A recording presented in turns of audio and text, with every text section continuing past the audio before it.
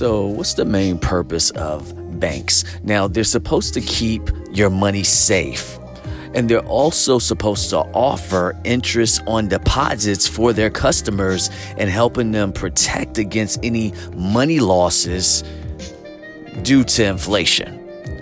Now, banking also can be looked at as lending money to firms, customers, and home buyers.